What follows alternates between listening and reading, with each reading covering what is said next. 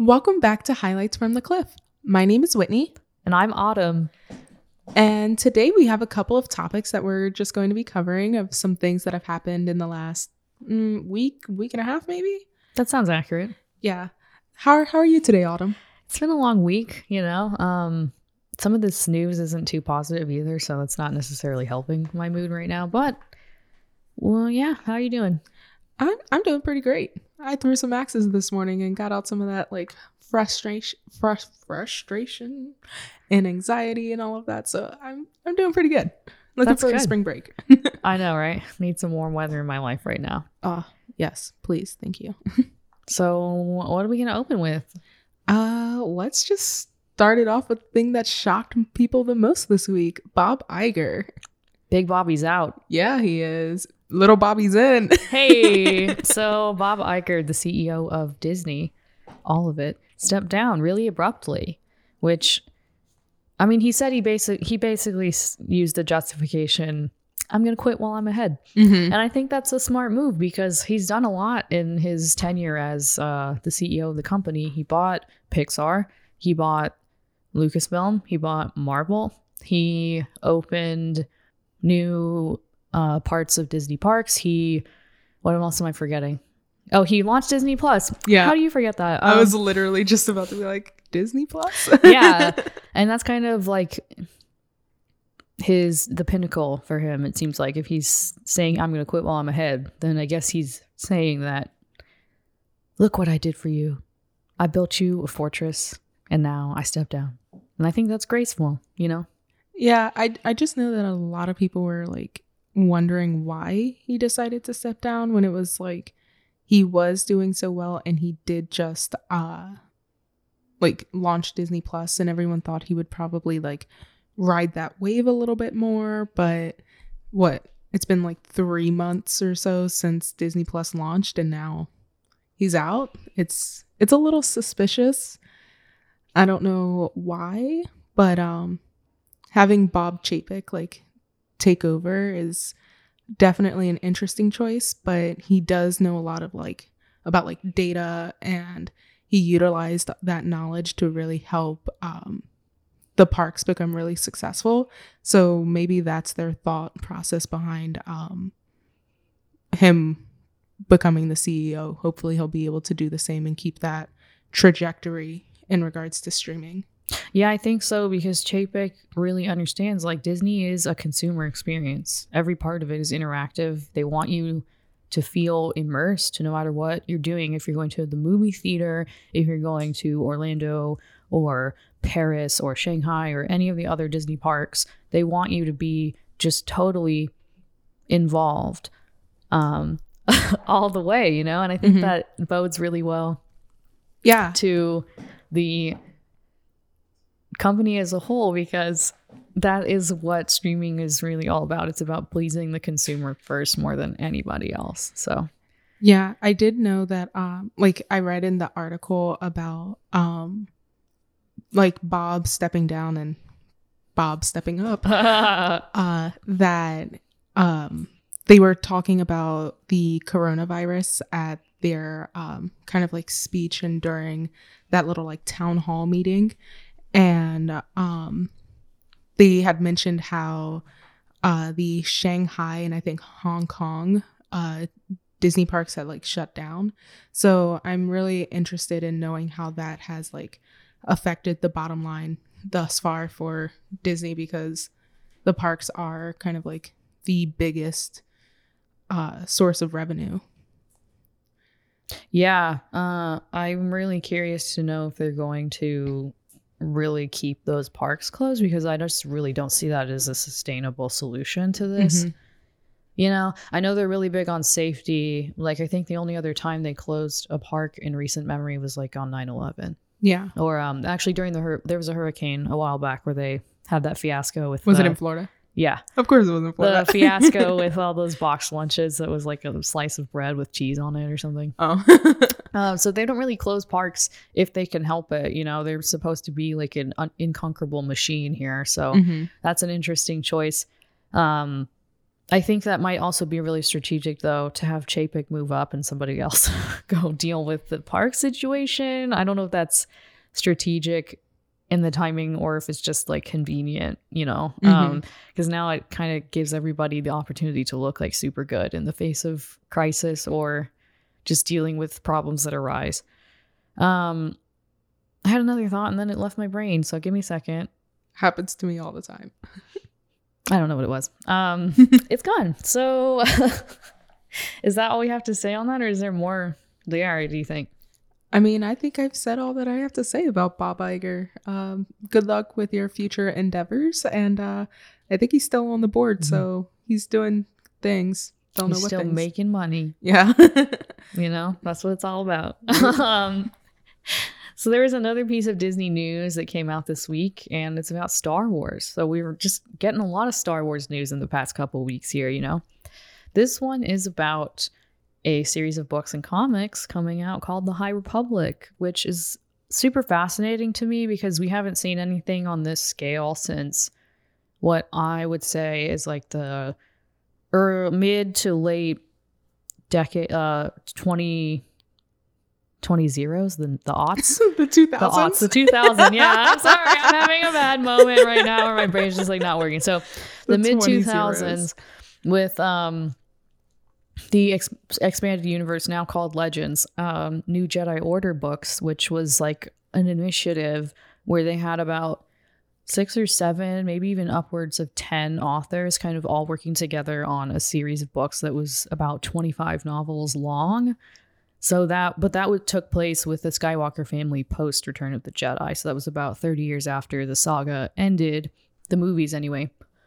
So it's really interesting to see them going back to this format of having authors collaborate on one series of books, because to me, that was when the most creativity sprung from the series. You know, it's like letting the people who have a track record of writing Star Wars novels just sit down together and nerd out and make a new chronology together. And I'm so excited to see where this leads. So, yeah, I mean, I didn't know a whole lot about this before you had mentioned it. And I do really enjoy Star Wars. So I'm looking forward to whatever it is that ends up coming from it. Yeah, I think that this could even branch out into TV and movies down the line, you know, if this is successful. And I think the way they've marketed the books in the past couple years has been a really good tie-in to kind of have people explore the new characters even more from the movies. And people love the Old Republic era. Okay, like people eat that stuff up. So it's kind of like basically fantasy and sci-fi combined, right? So it's like anything is possible because it's a whole galaxy wide open.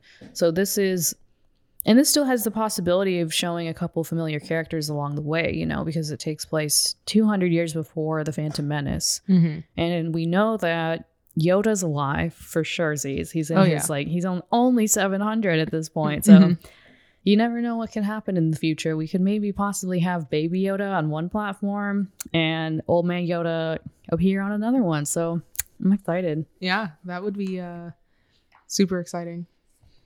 Yeah, that's all I have to say about that. Thanks for letting me nerd out about Star Wars. Yeah, of course. My first fandom love. Yeah, so the next thing that we can talk about is some music news. So the Music Business Worldwide actually reported, I think it was earlier this week, that the 3 main record labels, so Warner, Sony, and Universal Music Group, they officially generated I'm forgetting the aggregate number off the top of my head, but it ended up turning out to be about $1 million per hour last year in 2019, which we had said on a previous podcast how we think that the music industry is starting to come back after the era of piracy. And with this number as kind of just like something that's, I don't want to say tangible, because I don't think everyday individuals know what $1 million like right is like, but it is definitely more in a reasonable like mind frame that everyone can visualize and being like, holy crap, that's a lot of money. Yeah, like I'm just imagining the heads of these companies like legitimately in a swimming pool with like filled with $1 bills right now. And it just keeps, there's like a dump truck that just empties it every hour. They refill it. And it's like, this is just insane to me. That's wild. Yeah, it is. And I like, and when you think about it, like the amount of money that an artist makes from just one stream of a song, all of that being like aggregated together from all the listens for like all the artists on a label to end up making $1 million per hour, like that's insane. Like, oh my goodness. Also, I just thought about Spotify. I got a notification the other day when I was listening, and it was like, congratulations, you're in the top 1% of listeners for Khalid. And I was like, wow, I just listened to his music that much. Yeah, I didn't even know that they would tell you, like, give you notifications like that. That's kind of wild. They're like, you're the number one fan right there. And they want you to know that. That's really interesting. Yeah, so is this, I don't know if you know details to this degree, but I'm wondering, is that money in, like, how much total they're pulling in, or after they've paid, like, artists and stuff? I think that is just like revenue that they've had. Okay. I don't know if that's like net what they're bringing home after they had to pay artists and all of that, but it would be really interesting to know what those numbers are, and especially like the breakdown of, oh, well, what's like Billie Eilish making, because she streamed a lot of, like, her music was streamed a lot in 2019. Versus like what's Taylor Swift making versus like Harry Styles, or I don't know, like Lil Yachty. Like yeah, just like really, I want to know across like different genres and different levels of fame and all that. I don't know. There's so much there, right? There's so many layers to it, and I really want to know, but it's like that's just not information that's available to the public per se.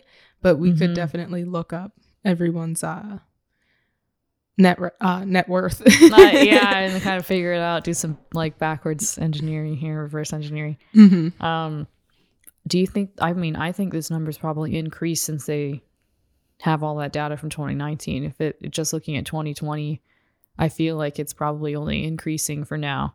Yeah, I mean, I think those numbers were pulled towards the end of 2019, and we're only about, I'm going to say we're 3 months into 2020 because it's a leap year. So yeah, we're basically a quarter in. So I wonder if I'm like interested to look at the quarterly reports and see how these companies are doing, because that's like pretty phenomenal. Oh yeah, and especially since Warner released their IPO, they're definitely going to be putting out maybe like some quarterly financial statements soon. And this is the only time, Kathy, I'm ever going to nerd out about financial statements. Never again putting that out there. Kathy is our financial statements professor. Thank you. You've given me knowledge. But yeah, so I am very much eager to look at that and see kind of just like the breakdown of the things that they're reporting on their statements, like their balance sheet and income statement and all of that. And also whether or not they started paying dividends or not. Okay, I need to stop getting like this into things. So I have another question. Do you think this is going to peak at some point? Do you think it's still going up? Do you think we're approaching a plateau? Kind of where do you think this number in, millions of dollars per hour streaming is like going to come to an end? I don't know, to be honest. It really depends on the platforms that they are getting these numbers from, and whether or not they're like including like streaming on YouTube and the money that they get from ads with that. I don't know, honestly. Like, it could very well plateau at some point, but there's just so many people in the world and just so much music. I don't know if it would ever like stop growing, because there's just going to be so much. Now, when it comes to consumers' attention, I think music streaming services are going to have a difficult time like competing with like the Netflixes of the world and all of that. Mm-hmm. But like people like listening to music for a variety of reasons. And so if you're like going to the gym, you're going to turn on music, or if you're going on a drive, that sort of thing. But I don't know where it would peak, and I can't really determine if it will peak.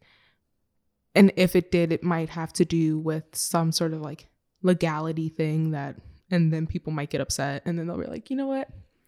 I don't want to do this anymore. Yeah. So if things were to stay the way that they currently are, I think it could continue to increase unless something happened that would alter that. I don't know if that made sense. Yeah, we just don't know what's going to happen in the future. It's weird to think about what could happen in a couple of years or longer. We just don't really know how technology is evolving at this stage, because everybody wants to have a consumer-focused experience, but at a certain point, you don't have enough ear space, eyes to watch. Mm-hmm. You know, so we'll just see what happens with that one. I think music is definitely becoming, there's a resurgence of like the importance of music to people, especially with these streaming services, because like, you know, they're showing you that you're in the top 1%. They're making you feel really involved by the use of their apps and social media. So, but we'll also like, if you think about some of the artists and the things that they have to say and what they're putting out in the world, a lot of it is resonating with people on a different level than it has over the past decade. So it's like there's a whole generation of people who are coming up now who want to feel connected to their artists and not just listen to songs because it has a good beat, but because there's a good message behind it as well. And I think that's also going to play a factor into music and how well it ends up being streamed moving forward. So do you think like if artists are given more control, it would be better for streaming in the long run? I think it's always good for creative control to remain at most with the artist.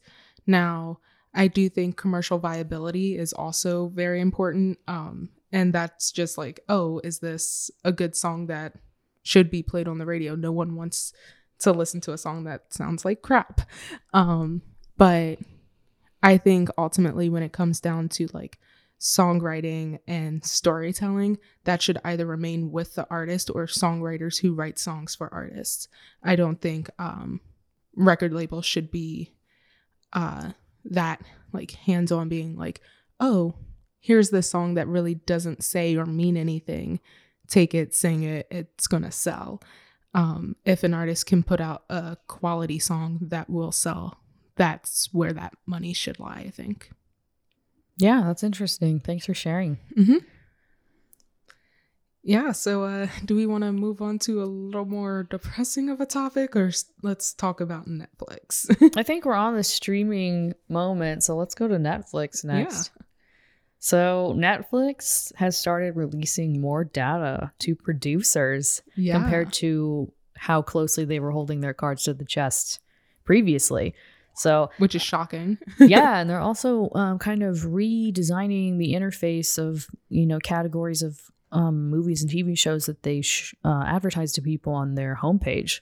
So that to me is a good place to start. So they've been promoting top 10 TV shows and movies of the day, of the week, and kind of giving people an opportunity to see, you know, behind the curtain a little bit here. So I haven't really turned on Netflix since this happened. I'm going to be honest with you. I have not had time to watch TV. So have you seen the new interface at all?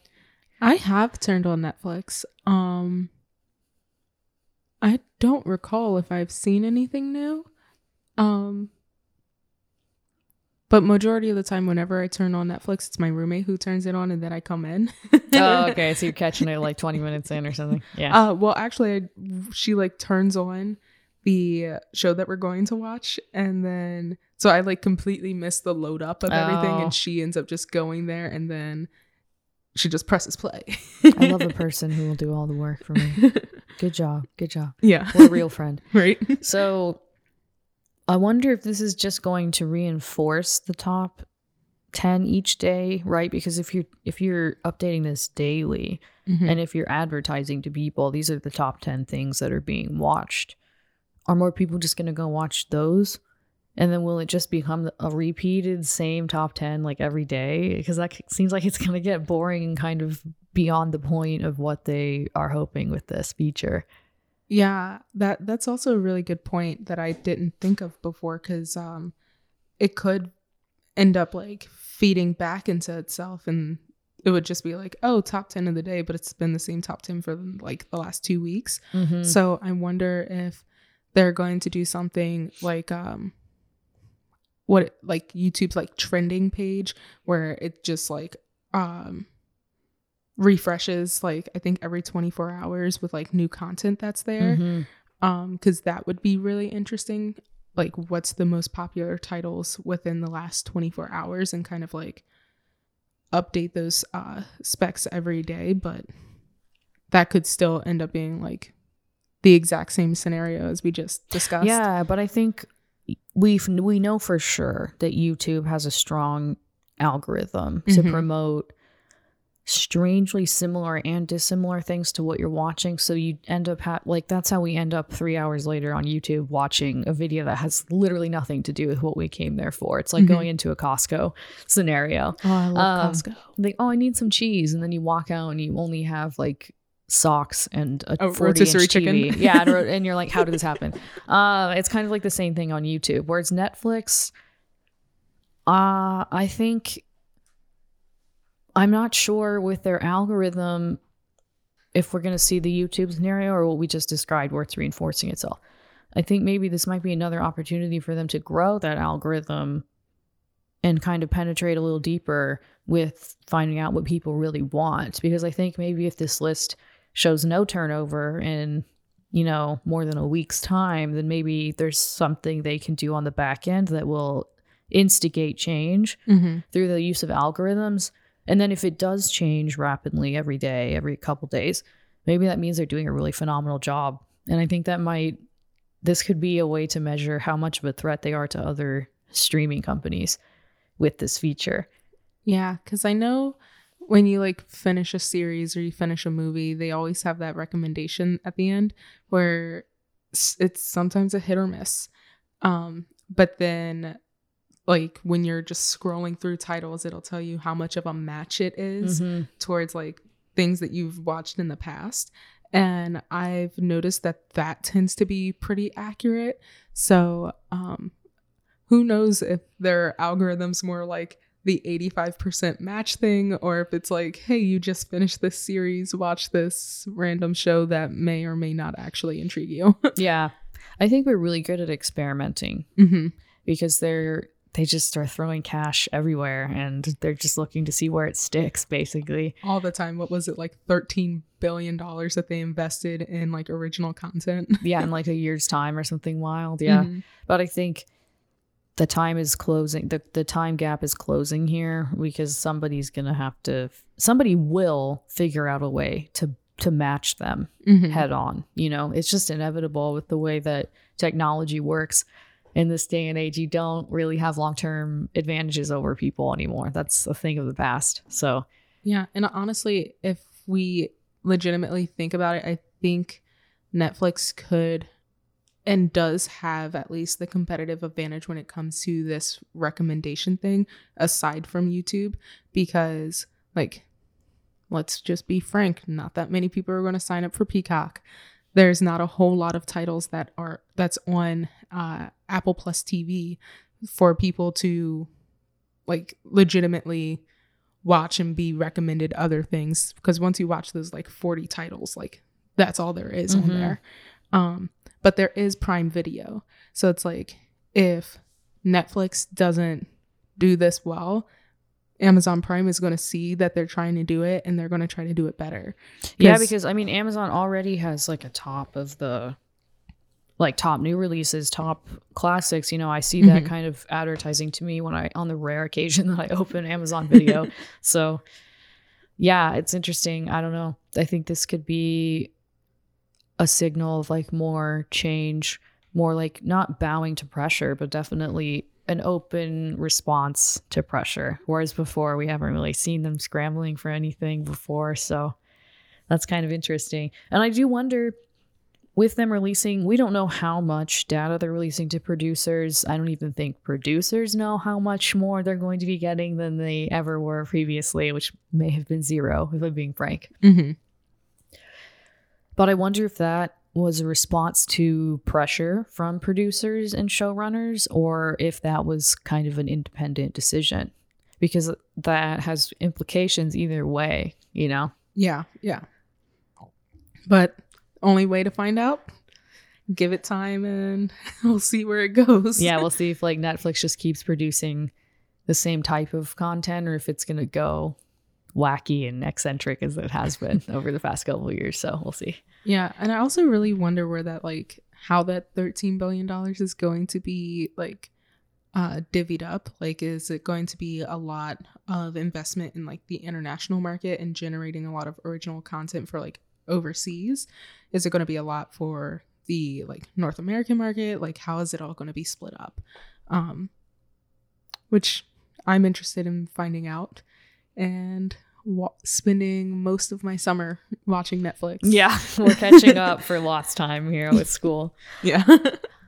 All right, so I'm sorry, but we're only left with slightly depressing topics. So let's go with Harvey. Let's just do him first. Yeah, so old man Harvey Weinstein, which I just read an opening to an article that said they labeled him disgraced movie mogul. And I just love that. I love that title. That's all we're going to call him from now on. Disgraced movie mogul Harvey Weinstein went to the hospital like immediately after he got sentenced. Shocker. Yeah, it's like a Roger Ailes moment, or like the shots of him like walk like with the walker going into like the courtroom, and I'm like, I don't feel sorry for you at all. Mm-hmm. So he was being tried on 5 different charges, and he was found guilty for 2 of them in a New York court. So we still have to deal with all of the allegations in Los Angeles courts, which should be coming up in a couple of months coming up. But for now, he's definitely convicted of 2 different charges. So the first charge is first-degree criminal sexual act, guilty. Third-degree rape, guilty. Predatory sexual assault, not guilty. Another charge of predatory sexual assault, not guilty. And first-degree rape, not guilty. So I think the predatory sexual assault carried a life sentence, so that is off the table for him in New York City. Mm-hmm. And to be honest with you, I don't know what the charges are in Los Angeles. So how are we feeling about disgraced movie mogul's health as well as the sentencing? I could not give 3 flying fladoodles about Harvey Weinstein. He is scum of the earth. I do not like that man. And the things that he has done to women is absolutely disgraceful. And he deserves everything that is coming to him. Like, there's absolutely no reason as to why he should feel shocked that he's being held accountable for his actions. If you're going to do bad things, there will be bad results. And there are so many people in this world who are just degrading women all the time and think that they can get away with it. And it's like, no, you can't. We're human beings. We have feelings, and we will come after you with the law in order to regain our power because you took it from us. So the fact that Harvey ended up going to the hospital, I couldn't care. Like, you have high blood pressure. So do a lot of people in America. Don't care. So that's just how that is. And I can't wait to see the charges that are awaiting him in Los Angeles and seeing how that ends up playing out, because I'm glad that he was found convicted on at least 2 of the charges, but to be honest, he should have been found guilty on all of them, in my opinion. Yeah, so apparently his sentencing occurs March 11th. So we'll see how many years in prison he gets. I think he could face 25 years in prison at the current moment. And he's so old, he could just end up dying in there at that point. Yeah, I mean, I think the concern is that he may die before he even gets to prison, which would just be, oh God, that would just be really, really gut-wrenching to see that happen, of like justice not quite delivered all the way. So yeah, that's what I was about to like hit on. Like, I don't like predators being out here in the world, but it's like those women who haven't had their day in court yet deserve to have their day in court. So hopefully, which is a weird way of putting this, hopefully he doesn't die before then. But if he ends up perishing while he's in prison, then that's just how the cookie crumbles. Yeah. And I think the concern is also that, just kidding, my brain gave up again. Do you need coffee? No, I'm just like, my brain can't focus today. Oh, I was going to say, you know, how much is he going to suffer in prison? He's, you know, a white man and a multimillionaire. So I don't really think that he's going to suffer too much in prison, but it's still like, yeah, your just desserts to watch him be taken away into prison. So, yeah, this one. At least we know for a fact he's off the streets. So there's that. Yeah. Interesting stuff. So maybe moving on to a bit more of a positive outcome, even if, you know, the circumstances are unfortunate. Do we want to talk about the Kobe celebration of life? Yeah. So I'm still a little tender that Kobe Bryant passed away. In fact, I'm wearing my Kobe Bryant shirt today. But like they held a memorial for him and his daughter Gianna. I believe it was on Monday. It was definitely in the last week.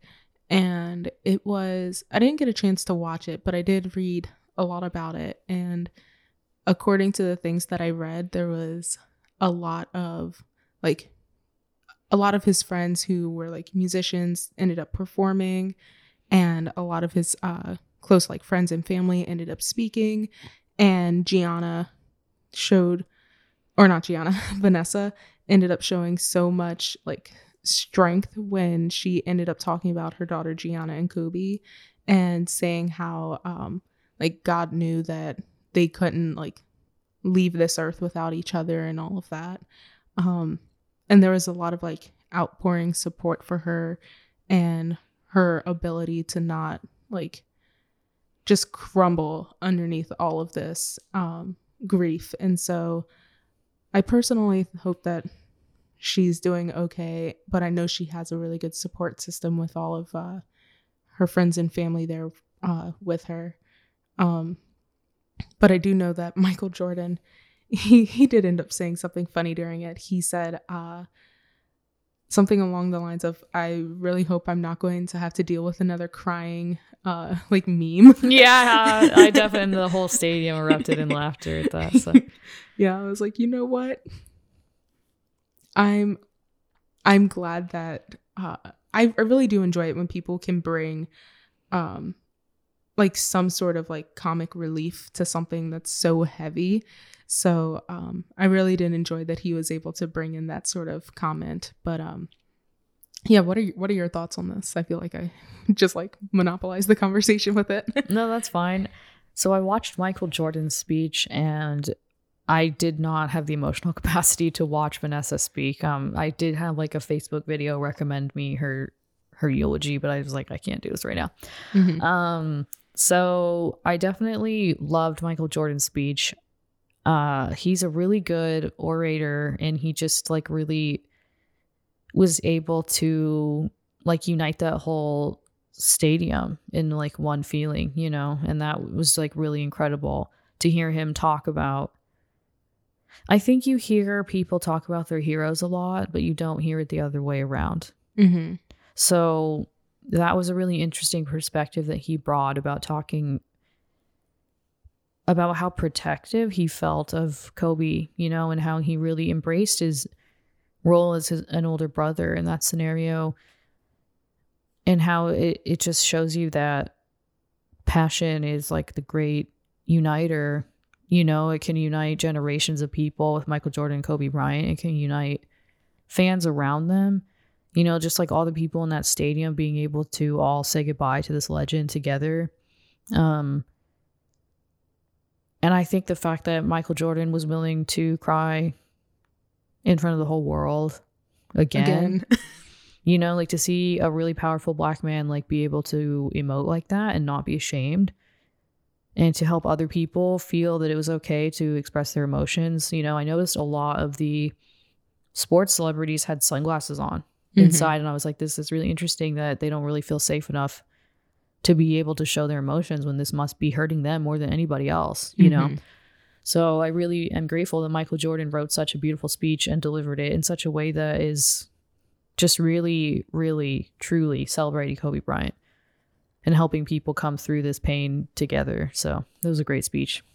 Yeah, I'll definitely have to check it out. But ever since I heard about the accident, of course, I just constantly think about Kobe's family, but then I also think about LeBron James and how absolutely close the two of them were, and how that must just be like constantly affecting him. And they were literally like brothers. So it's like, I don't know. My brother came into town today. So it's like even the thought of just like randomly losing someone that close to you, especially when you're not like blood relatives, but you were brought together because of something that the two of you are so passionate about, and you feel things on a different level with that other individual, and then the next thing you know, they're just gone. Like, absolutely heartbreaking. So I'm really glad that Vanessa and Kobe's family decided to have this celebration of life to engage not only the people that Kobe was most close with and in the place where he just played basketball all the time, but also in a way that could involve fans being able to grieve with them, because it wasn't just the people that was in the Staples Center, it was all the fans across like Southern California and worldwide who were able to watch this and kind of just participate in what was going on. So I really do like want to thank the family of Kobe Bryant and all of his friends for doing that for everyone. And he's going to be forever missed. Like, he was an iconic person in the basketball community, and so many people looked up to him. And so I'm personally really grateful for everything that he has done for everyone. Yeah, I couldn't have said it better. Yeah. Well, we really just ran through all of those topics today, didn't we? Yeah. Just too excited to talk about them. But yeah, that's all we've got for this week. But keep an eye out on the news. If something wild happens, we'll be sure to talk about it next time. So yeah, sorry to end it on such a low note, but you know what? We'll be here next week. Nope, that's a lie, because we will be on spring break. And then the week after that, we'll be back? No, we'll be back in about 3 weeks. We're going to be talking about South by Southwest. Yes, we will. Autumn is going to the film portion, and Whitney is going to the music and gaming portion, along with Michael. So there's going to be tons of exciting developments coming out of there, I'm sure. Yes. And give you the inside scoop. Oh yeah, you'll absolutely love it. We'll be back with a bunch of goodies and knowledge, and I'm excited. We'll make some memories. So yeah. We'll talk about that soon, and we will see you all then. Or not, you'll hear us then, I should say. Yeah, so thanks for listening to Highlights from the Cliff. We'll be hanging. See ya.